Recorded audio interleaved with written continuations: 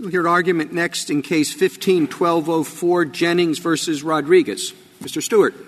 Mr. Chief Justice, and may it please the Court, this Court has often stressed the breadth of Congress's constitutional authority to establish the rules under which aliens will be allowed to enter and remain in the United States. This case squarely implicates that principle. During the pendency of respondents' removal proceedings, the question whether members of the certified class will be detained and the question whether they will be allowed into the United States are simply two sides of the same coin. In practical effect, respondents assert a constitutional right to be released into this country for the remainder of their removal proceedings if those proceedings last for more than 6 months and the government cannot prove flight risk or dangerousness by clear and convincing evidence. This Court's decisions make clear that respondents have no such right. If I may, I'd like to begin with the arriving alien subclass. The statutory provision that's most directly at issue for these purposes is at page 152A of the petition appendix.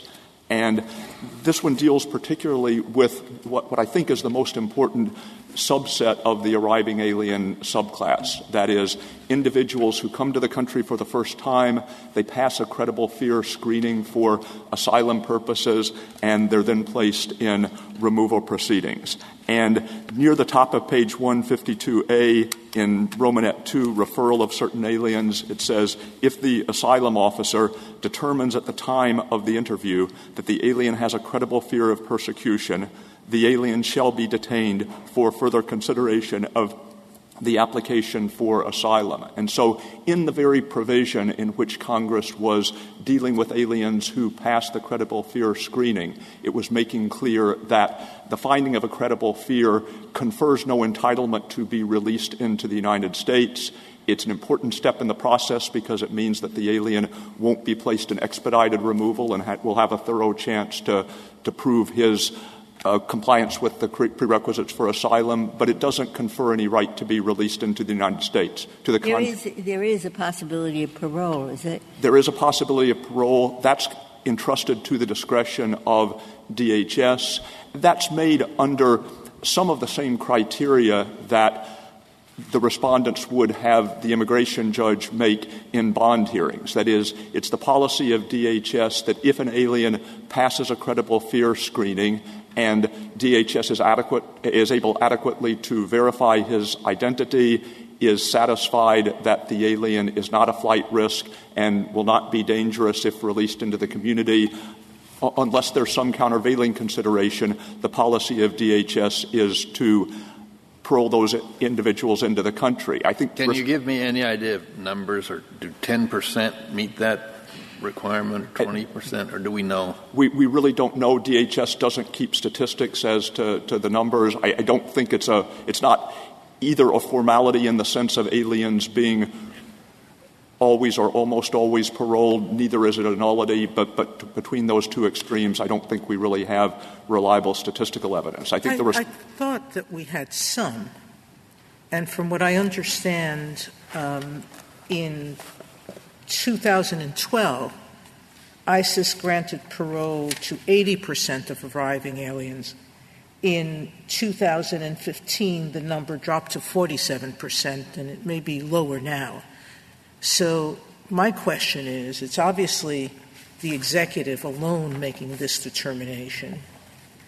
What other area of law have we permitted a government agent on his or her own, without a neutral party, looking at that decision to detain someone indefinitely?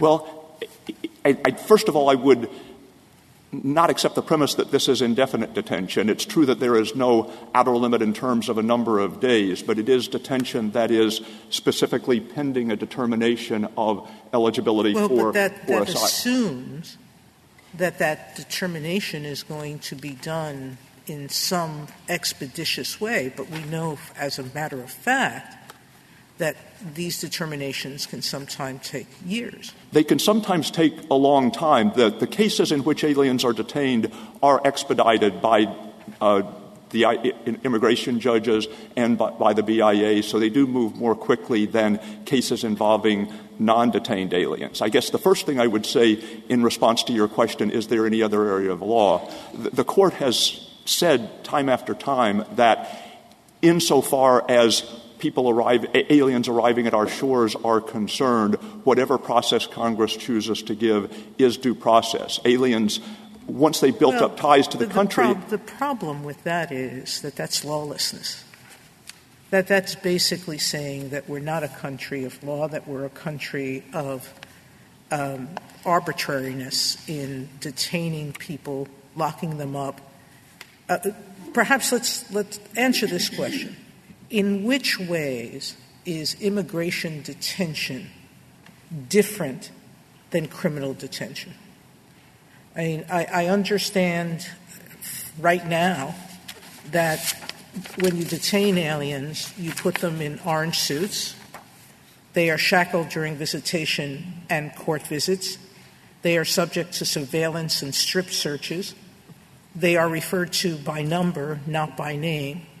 So in which ways is immigration detention different than criminal detention? Well, I think the real difference is the justification for the detention. That is, the justification for criminal detention, at least with respect to convicted prisoners, obviously, is that they've been found guilty of a crime, and for that you need judicial process. There are some circumstances outside this country where aliens who want to apply for a visa, for instance, or who want to assert an entitlement to refugee status can do so outside this country. And where those avenues are available during the period while U.S. government officials are deciding whether to grant the request, the alien doesn't need to be detained. But when the alien arrives at the shores of the United States, the only two options are detention and release into the community. And so the principle that the alien has no constitutional right to be released into the community necessarily compels detention. Now, the other respect in which Mr. Stewart, there is something in between. It doesn't have to be release you or fancy free. They can monitor. They can use monitoring devices to check on the person who's been released. There are various forms of monitoring and supervision that the government can use. I think it's still basically release, even though it's release upon conditions or with some form of monitoring. But the court in Damore versus Kim says the Due Process Clause doesn't require Congress to use the least restrictive means with respect to detention of aliens. Justice Breyer? The statute doesn't say about whether there'll be bail hearings or not. It just says arrest and detain.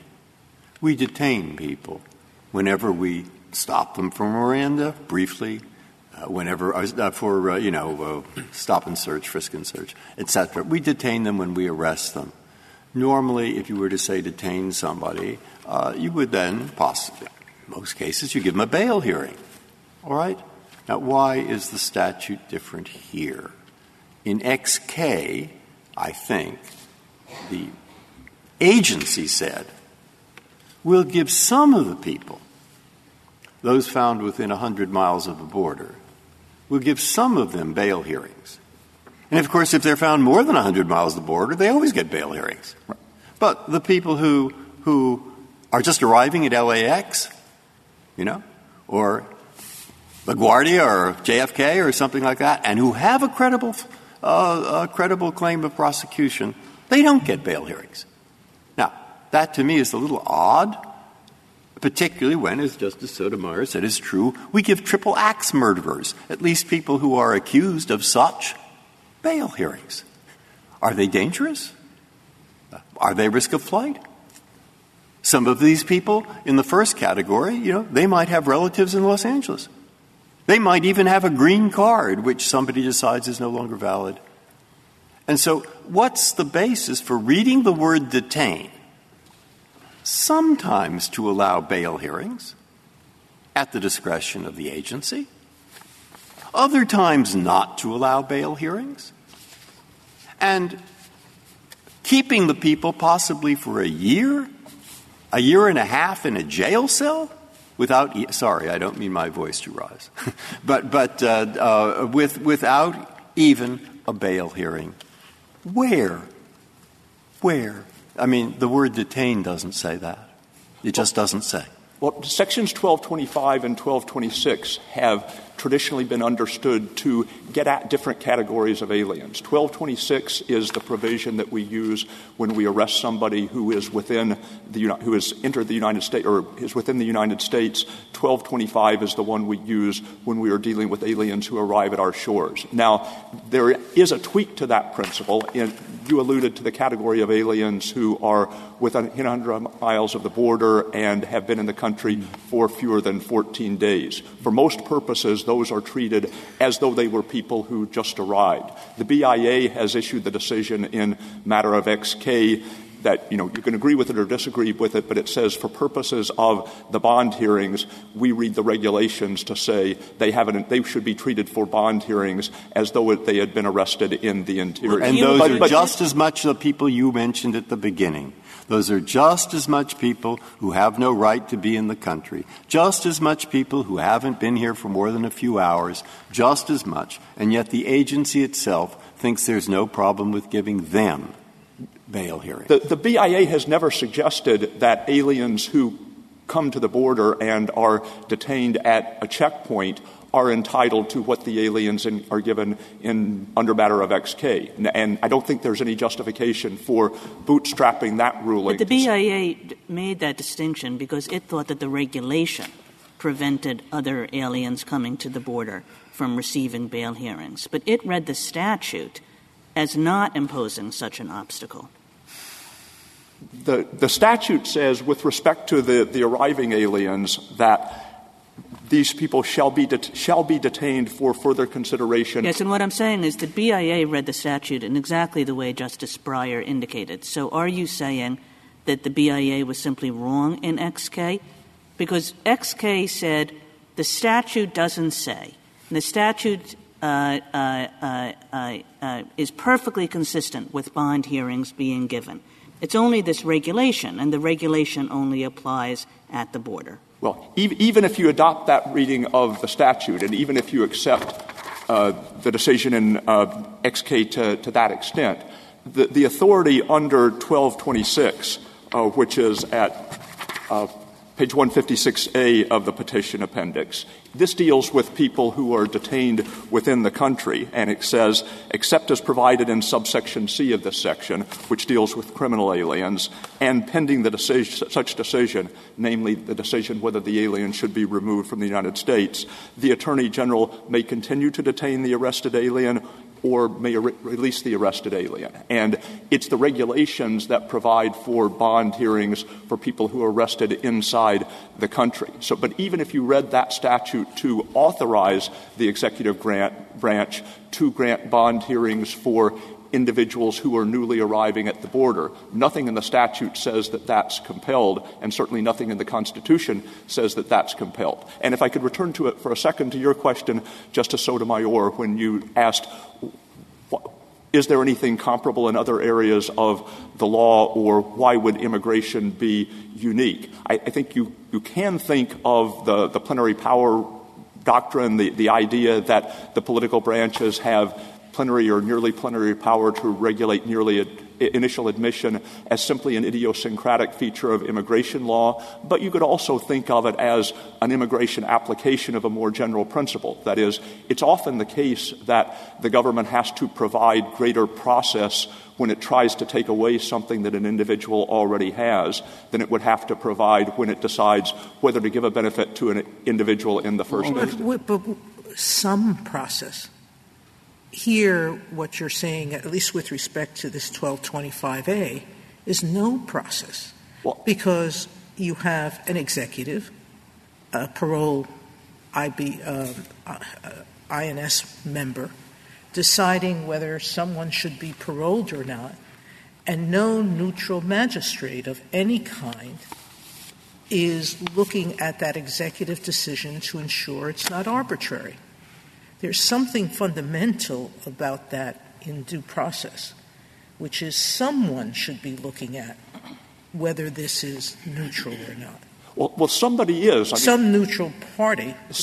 But it could certainly be the case as far as the Constitution is concerned that in many situations a person who applies for government benefits, for instance, could get the process that Congress specified. If Congress specified that an employee of the Social Security Administration would make a decision as to an initial award of benefits and didn't provide Congress has provided for judicial review, but if Congress didn't provide for judicial review, I think that the answer as a constitutional matter would be you have no due process clause property interest. Mr. Stewart, is your argument about the new admits, the people who are coming to the border, premised on the idea that they simply have no constitutional rights at all?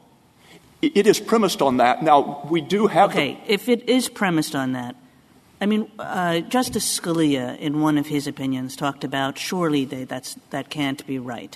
Could we torture those people? Could we put those people into forced labor? Surely the answer to that is no. Is that right? Yeah. I should have been more precise in saying they have no constitutional rights with respect to the determination whether they will be allowed to enter. Okay. But they do have some constitutional rights, not to be tortured, not to be placed in hard labor. Why isn't it pretty close to that, not to be placed in arbitrary confinement, arbitrary detention?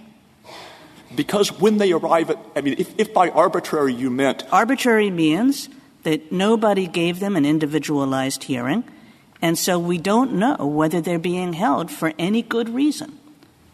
Nobody's made that decision. So usually in our constitutional law, we think that that's a problem. Now, I think Congress, consistent with the Constitution, could have abolished parole altogether and could have said, as a categorical matter, no newly arriving alien will be allowed to enter the country until he or she has persuaded the decision-maker that the right answer ultimately is to let that person in. I think that would be a constitutional scheme under this Court's decisions. But Congress has historically offered parole as a form of process people overstay their visitors' visas, and we find a business person who, in fact, has overstayed his visa. Oh, you're here too long. We'll put you in a cell, and we'll keep you there for 13 months. Could they do that? Well, they could put him constitutionally. They could put him in a cell. I mean, the answer has to be no, doesn't it? Well, the answer could be he is arrested. He has an entitlement under the statute in that circumstance to a bond hearing. We don't think he has I'm thinking. Doesn't he have? Now, wait. What I'm thinking of is this: you've got me thinking at the beginning of somebody standing at the airport outside the gate, or standing outside the gate down at, say, in Mexico or Canada, possibly. That isn't what happens. What happens is they're told to that person, you want to go home? Go. And he says, but I have a legal right, I think, to be in the United States. Very well, come in. Now he's physically in the United States. And what we do to the person physically in the United States, because he has shown that he has a credible fear of persecution, is we put him in a little reception area which looks an awful lot like a cell. And we keep him there for 13 months, possibly, or a year, without a bail hearing, and maybe without anything.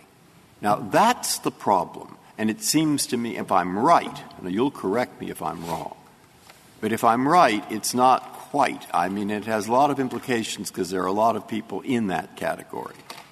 And to say they have no rights at all, or even no rights not be confined arbitrarily, I'm pretty nervous about that. Well, again, I tried to be more precise with Justice Kagan. It's no constitutional right to be admitted into the country. And when the alien simply arrives at the border, the only alternative to release into the community, subject perhaps to some form of supervision, is detention.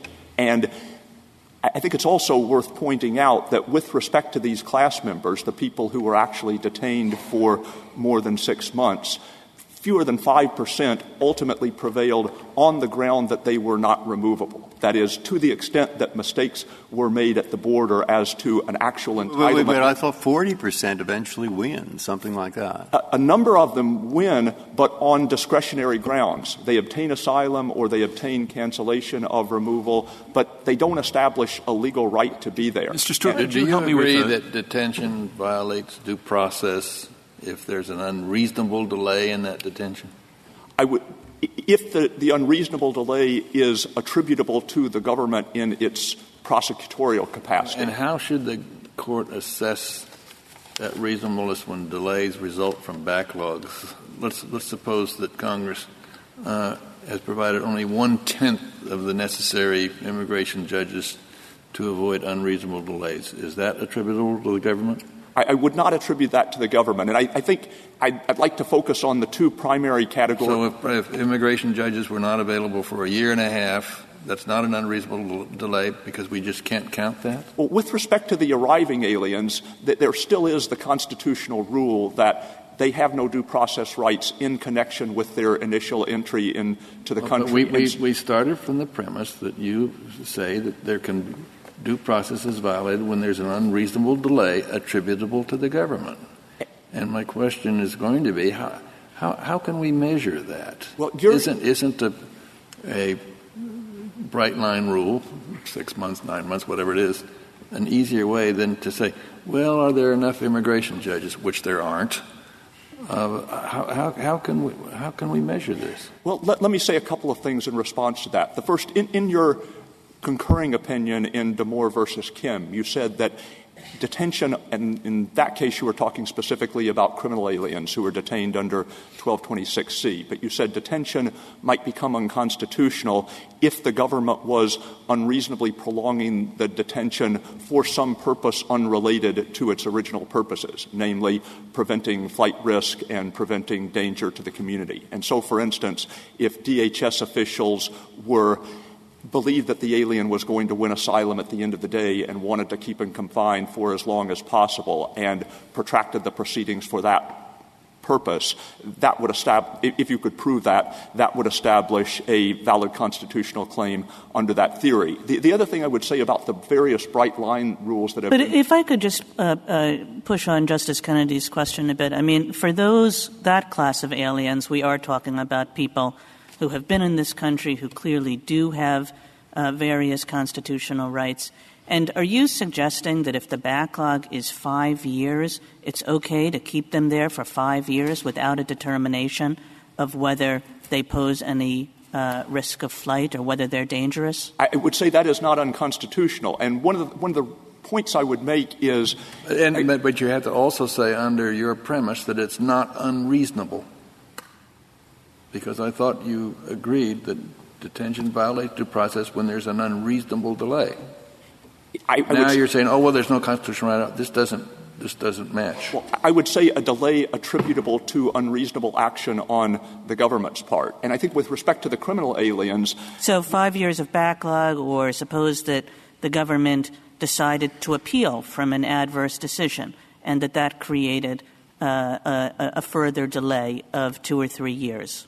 Let me give you my most extreme answer, and then let me give you a backup answer. The most extreme answer is the criminal alien who is detained for more than 6 months, unlike every other form of detention that is discussed in the briefs, that alien always has the option of terminating the detention by accepting a final order of removal and returning home. I take it that that's your most extreme answer because it doesn't sound all that good? Well, but the other nuance to the most extreme answer is Congress, as we've said, has provided certain bases, asylum in some instances, cancellation of removal is a more prevalent form of discretionary relief for aliens who are convicted of criminal offenses and have been confined under 1226C. Congress had no constitutional obligation to create those discretionary bases on which an alien can try to remain in the country. And so Congress I'm sorry. No, go ahead. Congress could have said all of the aliens who fit within the categories covered by 1226C will be removed without regard to discretionary forms of relief because those will be unavailable. And if Congress can take that step, it can also take the step of saying we will give you some hope of discretionary relief, but our resources are thin, and it may take a long time for us to rule on your case. It seems to me, I'm just looking at your supplemental reply brief, and you say that if the process lasts longer than 14 months, it could fairly prompt an occasion for review. I mean, it sounds close to a concession. Well, I could be wrong, but I believe we were talking there about the immigration judge stage of the proceedings. And what we were saying was, in order to decide whether a case is an outlier, you should look to statistical evidence about how long do particular stages of a case typically take.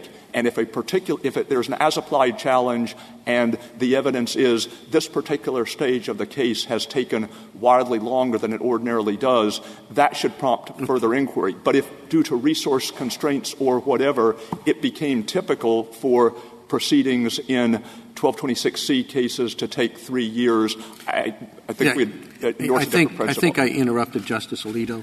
Well, I was just going to say, let's assume that it would be a constitutional violation if there is unreasonable delay. What is the best way to deal with it? Is it for us to impose some sort of time limit, a hard time limit, or would it be better to deal with it the way we deal with constitutional speedy trial claims, where you look at all of the factors of a particular case? It would be much better to go the latter route, and I think there are several differences between this particular setting and the cases in which the Court has adopted bright-line rules. But the one that I would focus on most intently is I'm not aware of any situation where the Court has imposed a bright-line constitutional deadline where the duration of particular steps was so much within the control of the person who is asserting the constitutional right. Individual consideration like a habeas. If we granted if we say habeas will take care of this, the courts can look at it. What are they going to look at? I think they're going to look at whether or not you've unreasonably delayed and decide, well, there's a possibility, so let's give this person a bond hearing. The issue here is whether the Constitution sensibly would say, give people a bond hearing after a certain amount of time, because then that independent, neutral adjudicator can decide whether the reason the alien's being held is he's a national security risk, he's committed a crime that's so heinous that he shouldn't be let out because he's a danger to the community, or if it's a 1226A class member who was picked up merely because they were in a sweep, but there's no criminal record, they have strong ties to the community, they own property, they should be let out.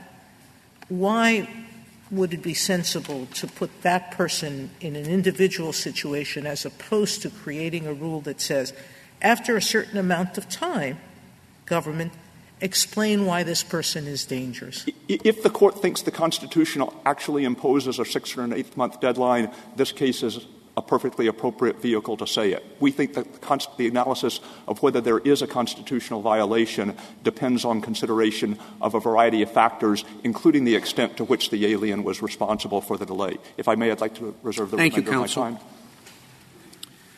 Mr. Arula-Nuntham. Thank you, Mr. Chief Justice, and may it please the Court. I think my friend's presentation clarifies the basic difference between the parties in this case. In their view, as he says, removal and detention are just two sides of the same coin. And we fundamentally disagree with that position for both doctrinal and practical reasons. For doctrinal reasons, it goes far beyond anything this Court has ever said with respect to the power to detain non-citizens. All the way back in Wong Wing, when the Court in 1896 first said that there is a power to detain, they did so in the next sentence by analogizing to the pretrial criminal process.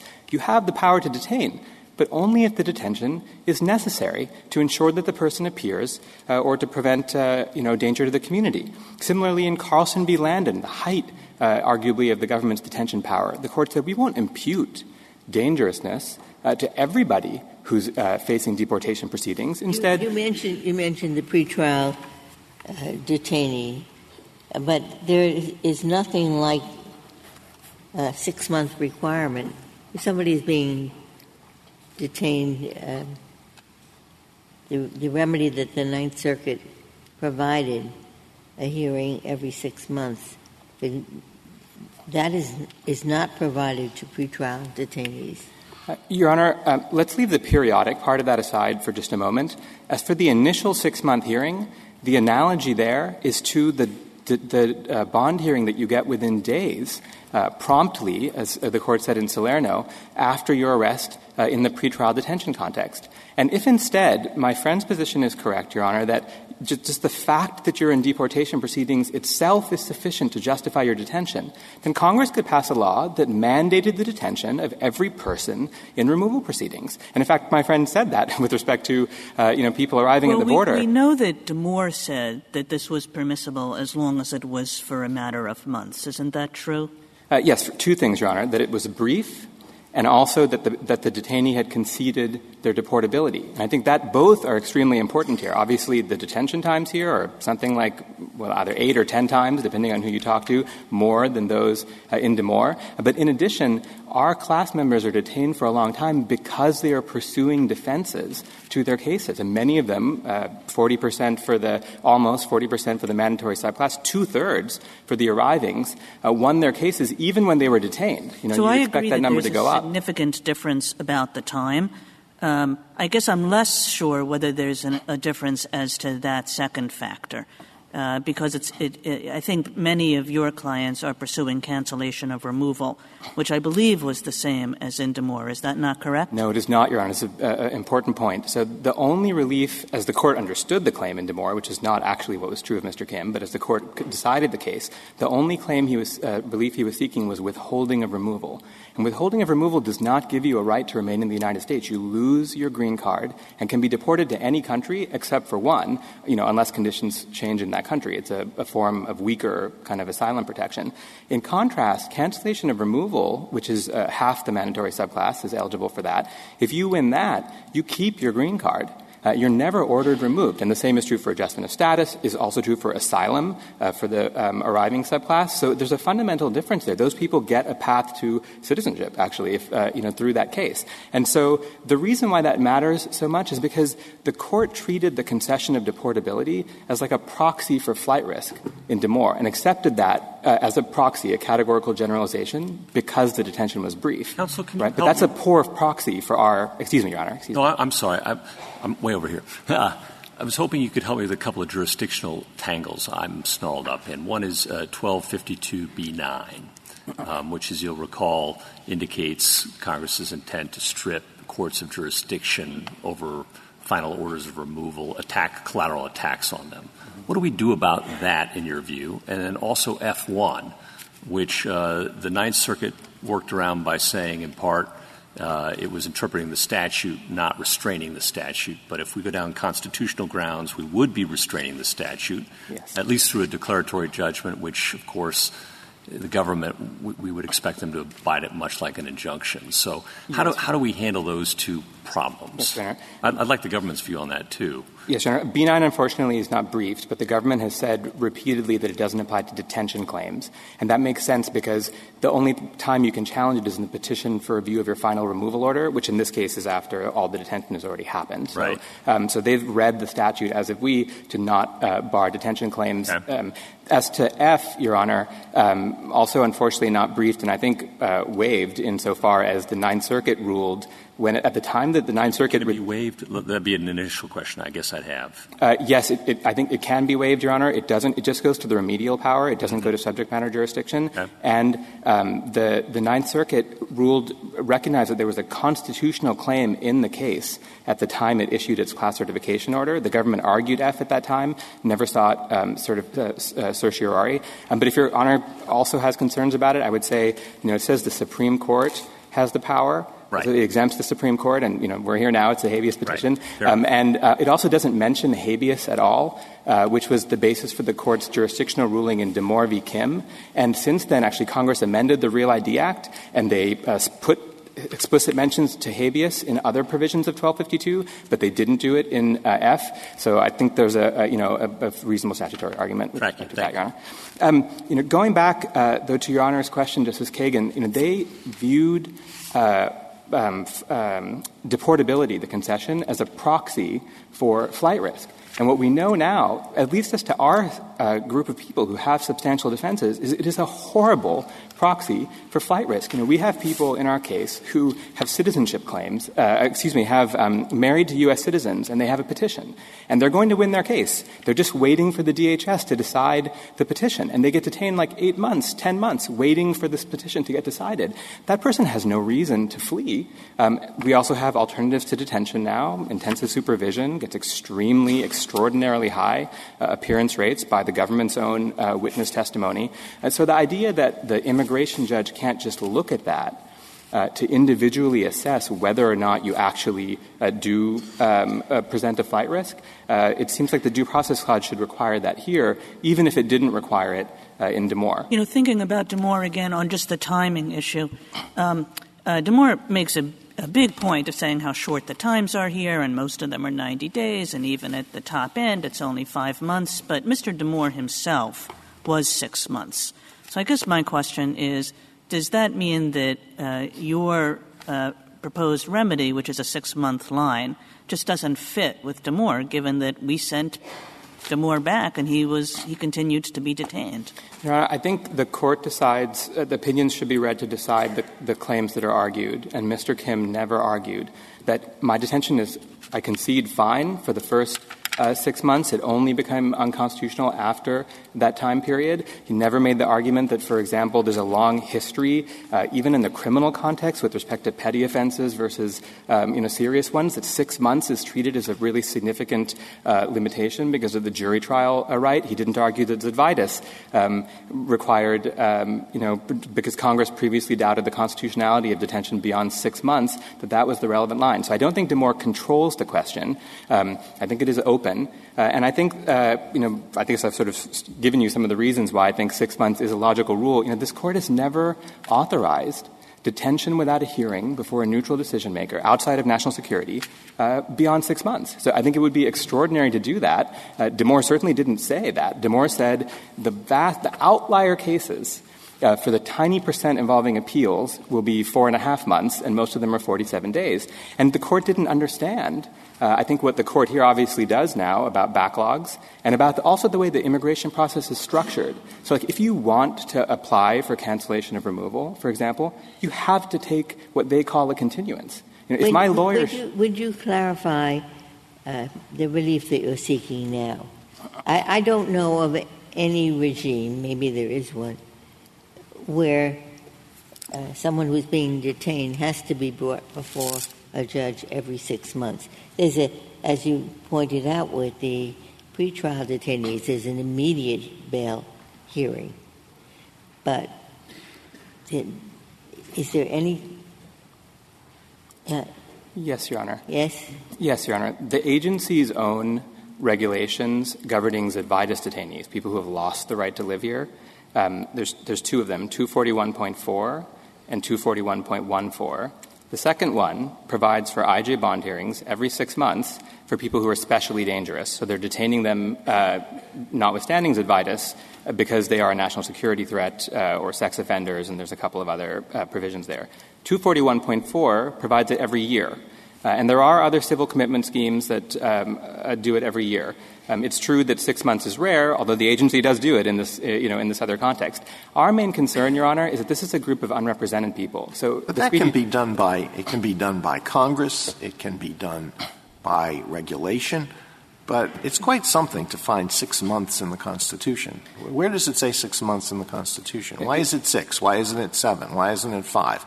Why isn't it 8? Yes, Your Honor, it doesn't say it in the Constitution. It didn't say 14 days in Justice Scalia's opinion. Yeah, well, that's the only example I can think of. But that's entirely within the power, the control of the government entity making the arrest. Yeah. So you arrest somebody, you've got a certain period of time, the 48.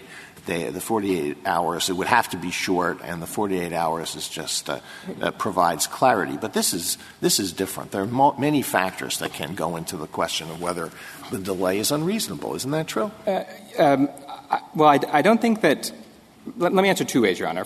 First, Congress previously doubted the constitutionality of detention beyond 6 months in Zidvitas. It's also in McNeil a useful benchmark for a civil commitment. Why do you say Congress doubted the constitutionality? I'm just quoting the court in Zidvitas. That's it. But Your Honor, the other argument for it really arises from the fact that when detention becomes prolonged, something is fundamentally different. So you have to draw a line somewhere, or else you don't end up with an administrable rule. And what we've seen in a decade of litigation on this subject since Damore is that the lower courts that failed to — it didn't even start out that way. The Ninth Circuit first said detention was unconstitutional if prolonged, or construed the statute in light of that, in 2005. And then there were more cases, 4.5 years detention. I had a client in 2006, 7 years detention. In Casas Castrillon is another case that came, I think, another year later. The Third Circuit, the same thing happened. They first said it was unconstitutional, they construed the statute to avoid the constitutional problem, which I know Your Honor is not a huge fan of. But, they did that first. And then four years later, there's been 2 other cases. And so then they start saying we have to have some kind of guidepost. So that's, I think, the rationale for a temporal rule. Those are certainly outlier cases. And, they obviously — concerns are heightened as you get beyond, as you extend the time period. But 6 months, the time period that you've selected, how long, what is — Yes, Your Honor. Give me some sense of how I can figure out how often that is an issue with respect to the broad group of people that are — Absolutely, Your Honor. If you look at the EOIR updated statistics, so the government statistics that they published in FY 2015, which they cite in their — somewhere in their briefs, is when they corrected the error in Damore v. Kim, they cited it there. The updated statistics were published. 90% of all detention cases under mandatory detention finish in less than 6 months. So less than 6 months. So 6 months, our class is the outliers. We are the outliers, and the reason for that is because our class is the people who have substantial defenses. And it is true — Well, but just taking the outliers, the government makes the point that in many cases those individuals are compiling an evidentiary record to substantiate their claim, so that should be taken into account in considering how long it is. And I suppose the government's alternative of individualized assessment, which would take into account whether or not people are using the time to compile a record or not particularly interested in getting out now as opposed to in 3 months or whatever.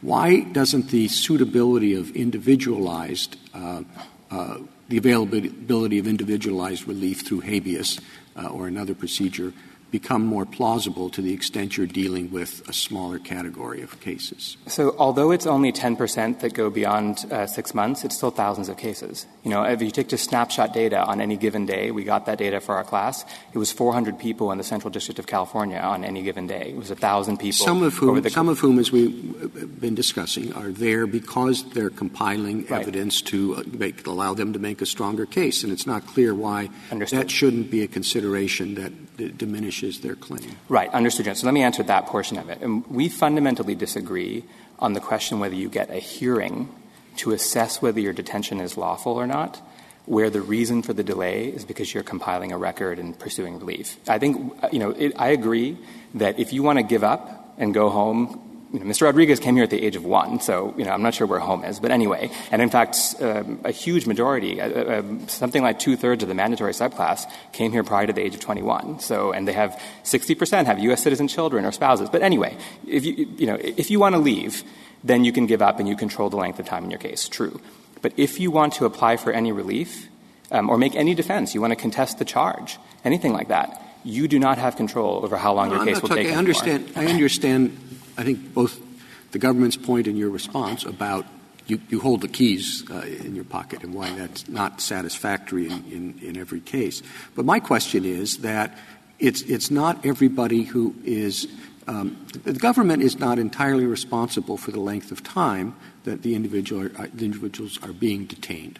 Yes, and I'm just trying to get a number. You say 400 people in where in the Central District of California. Central District of California. Yeah. And the number of people who are not partially responsible for that delay themselves is some smaller percentage of that. Yeah. And I'm wondering, as the number gets smaller and smaller, at some point, the prospect of individual application rather than unusual class-wide relief becomes a more palatable option. Understood, Your Honor. I think if the court were to hold that you don't even get a hearing, you don't even get to look at your detention if you are partly responsible for the delay insofar as you're litigating your case, then almost nobody will get out, and you're right that the number of habeas petitions will be very small, assuming that this would be done through individual habeas petitions.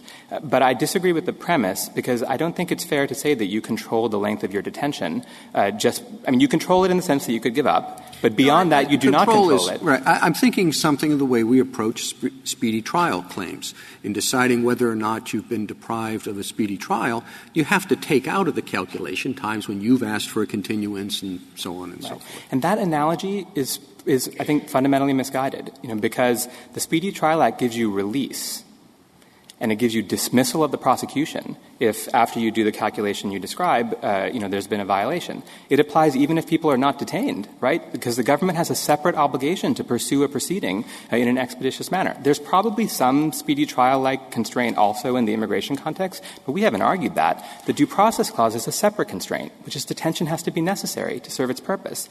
And even if you are litigating your case in good faith because you're a U.S. citizen wife or because Mr. Rodriguez has a baby child at home, he misses the first 3 years of his child's life, that is because he's pursuing relief. So in that sense, he's responsible. But it doesn't make him a flight risk. And so all we're saying is that for that reason, you should be able to get the hearing on due process grounds, not speedy trial. You get it on due process grounds when the detention has become prolonged. And while the judge may say, you are pursuing dilatory tactics. You don't have a good faith claim here, or I think you're going to flee. I think even putting an ankle monitor with a GPS device on you is not going to be good enough, or you have a horrible criminal history. Then that's fine. That person gets detained. But the other people for whom that is not true, which is a lot of people in our class, those people should have the chance to make the case in front of the immigration judge. Your Honor, why do you say it should happen at 6 months? Why shouldn't it happen immediately?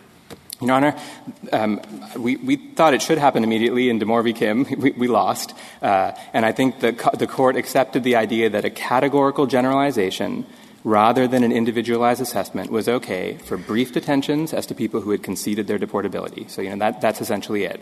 If that may be fine and you don't need that hearing on day one, but once your case has taken a long time, deprivation of liberty is greater, then you need the What does that reflect the idea that there is a significant flight risk in this category of cases? That's why there's the 6-month rule?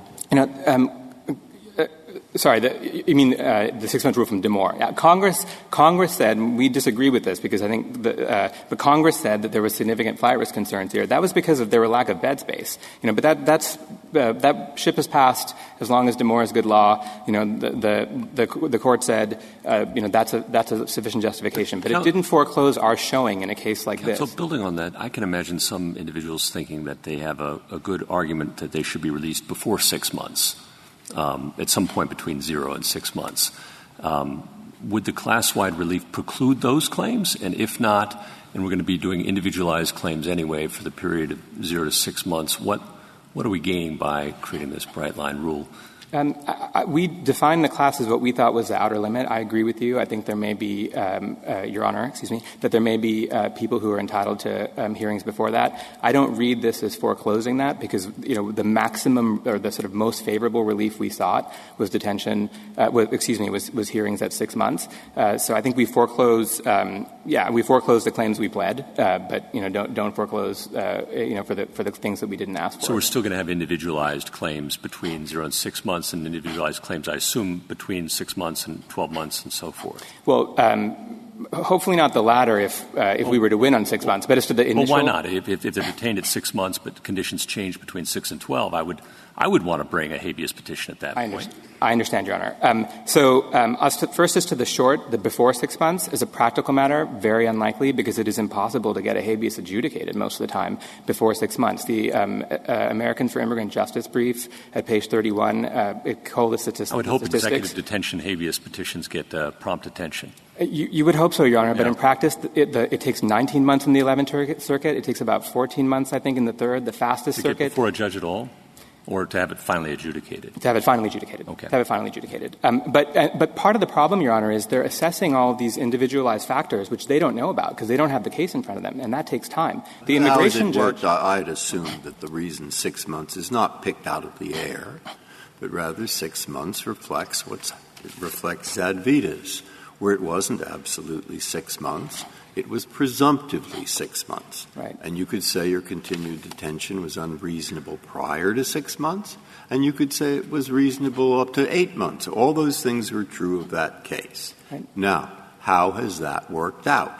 I assume that it has worked out that the problems that have been raised are not overwhelming, and therefore, for purposes of uniformity, which gives the government some time, like many times what it has in an ordinary criminal case, to proceed, and yet doesn't have the extreme detention, that's where that number comes from. So how has that worked out in the Zadvitas context? Your Honor, let me answer both that and then just finish answering Justice Gorsuch's question. I think Zadvitas has worked out quite well. After there was one big dispute, which is does it apply to excludables, that was resolved in Clark v. Martinez. I'd be surprised if Your Honors have seen a cert petition. I certainly am not aware of one arising out of Zadvitas. In contrast, the Damore rule, you've got our case, you've got Preop, which is currently pending before this Court, and there's there's a lot of litigation that arose from trying to figure out the limits on Damore, unlike Zadvitas.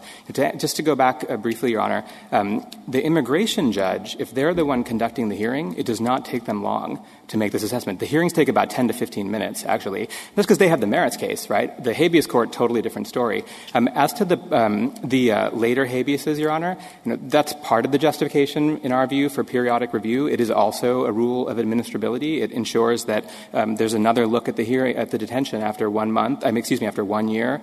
It might be that what was sufficient to detain at 6 months, that's not sufficient to detain after 6 years, which is how long Mr. Rodriguez's case, took to finish. And on their view, all of his detention for that entire time would have been justified because it's his fault. He's the one who's trying to challenge his claim. And even when he gets to the Ninth Circuit, the government confesses error and then remands it back. But he's still the one pursuing relief, and he can go home to Mexico, which he hasn't been till the age of 1. And so that's why I don't think the government says that the entire period is his fault because he's pursuing relief. I think their point was there are discrete periods where they're actually trying to compile a record. They're not suggesting simply because he's seeking relief they can keep him as long as they want because he can always give up the relief. Okay. I would hope that is their position, Your Honor. I guess my broader point would still be that the fact that he's pursuing relief, if it's dilatory, you should not let that person out, and the immigration judge can make that assessment. If it's a plausible claim, a colorable claim, which it obviously was in his case, then he shouldn't have to be locked up. Counsel, can I go to the 12? Can I ask you a procedural question before? Suppose we reject your constitutional avoidance question. Would there be any impediment to the relief you're seeking if we were to remand it to the Ninth Circuit to take a first view of the constitutionality? Obviously, the Court could do that. Certainly, it's within its power to do that. I'm not sure if that's – but we're continuing to press the construction claim as well, although I haven't discussed it. But, yes, the Court could do that. That being said, the Ninth Circuit, I think, quite clearly viewed the relief as necessary to vindicate constitutional rights. It said that at the end of the opinion, that the purpose of these hearings is to make sure that the detention actually serves its purpose. So, I could come back for number 3, perhaps, Your Honor. Counsel, can I ask you a practical question? Yes. I have seen the statistics that since the Ninth Circuit order, under the 1226A category, there have been more people released than previously. Why? Under 1226A, you get a bail hearing before an INS judge. The burden is on the immigrant to prove that they're not a flight risk and are not a danger to the community. And they can make a motion to have that situation relooked at. I have 2 guesses, Your Honor. Sorry. Yeah, and So what is it that has changed the outcome so much? Right. So I'm not actually aware of the particular statistics you're referring to, but my two guesses as to why there might be more releases. One is the burden shifts after 6 months, even for 1226A detainees, and they get also a requirement that alternatives to detention be considered under the injunction. That didn't exist under regular 1226A. And second, Your Honor, as a practical matter, we know, you can see it in the Merida Declaration and the Inlander Declaration, even people who are eligible under changed circumstances for bond hearings, they don't have lawyers. They don't know that rule. They don't read the regulation. Whereas when you have a periodic hearing, the people get the hearing automatically and they're more likely to get access to the court. Your Honor, what is your answer? What is your argument on statutory? I don't get the statutory part on the second part, yes, which is that, the criminals, they finish their sentence, they finished. After there's a final deportation order, you can only keep them 6 months, roughly, while you're looking for a country. But in between the time they're released, finish sentence, and there is no final deportation order, keep them for months and months and months without a bail hearing. So, but the statute says, shall take them into custody when he's released from his prison time, and then it says the Attorney General may release only if, basically, the AG is necessary witness protection. Right. Now, I can't figure out a way, how do you interpret the statute to get around that, even under constitutional compulsion? Right. Let me briefly answer that and then turn to arrivings, because I see that my time is limited and we haven't discussed that yet. We have nothing new to say on the subject. The two arguments were Your Honor's decision in Zedvitas required that Congress speak in clear terms to authorize prolonged detention. We read only if as allowing release even as to brief detentions. And we know that Congress understood this because in the Patriot Act they did clearly authorize detention beyond 6 months, even for pending cases, under 1226a with no parentheses. And that's the argument. If I may turn briefly to the arrivings, Your Honor, just three quick points.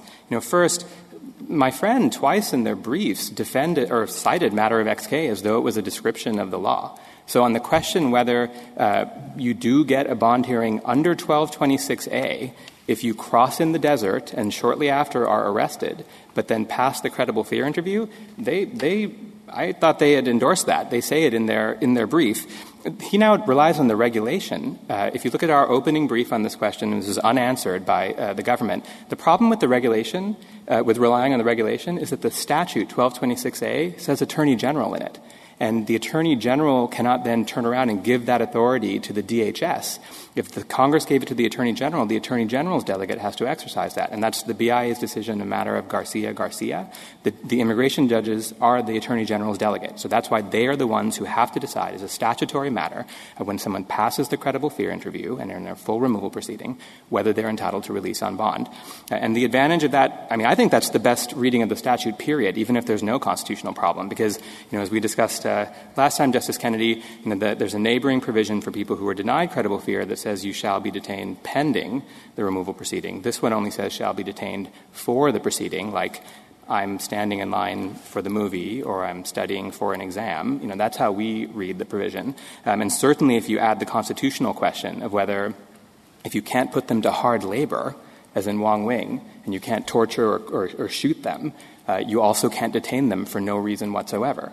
And the government concedes. I took my friend to be saying, we agree, or at least in practice, not as a constitutional matter, but we release the people who are not a danger or flight risk after they've passed the credible fear interview. So then our constitutional dispute is really quite narrow. It's just whether the jailer gets to make that decision, I think you're not a danger or flight risk, or instead a neutral, the immigration judge who's got the case should be the one making the decision. Because we both agree that if they're not a danger or flight risk and they've passed the credible fear interview, they should get out. And as we saw, 2/3 of this class, these people who passed the credible fear interview, they win asylum even when they're detained. That number surely goes up when you get out of prison.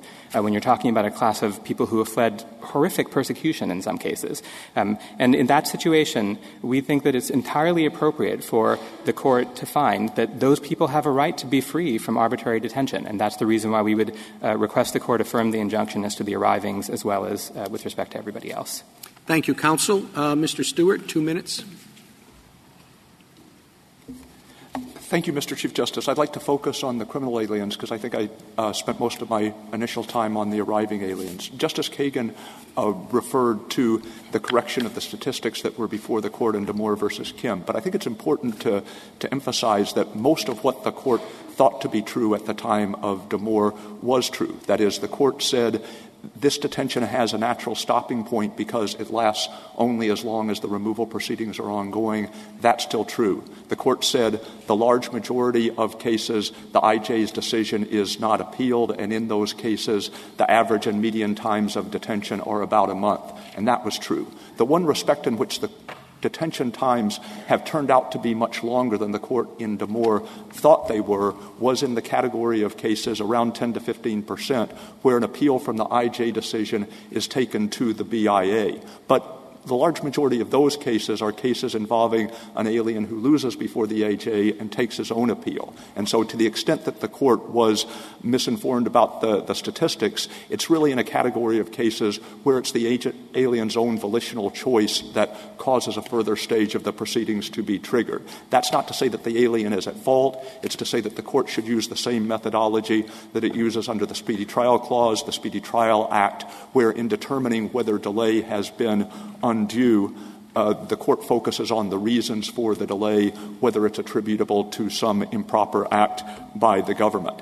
Opposing counsel said at the end that really the constitutional dispute as to the arriving aliens has been crystallized. It's just a question about who makes the decision, and that goes to the very essence of this Court's holdings, that aliens at the threshold have no constitutional rights under the Due Process Clause.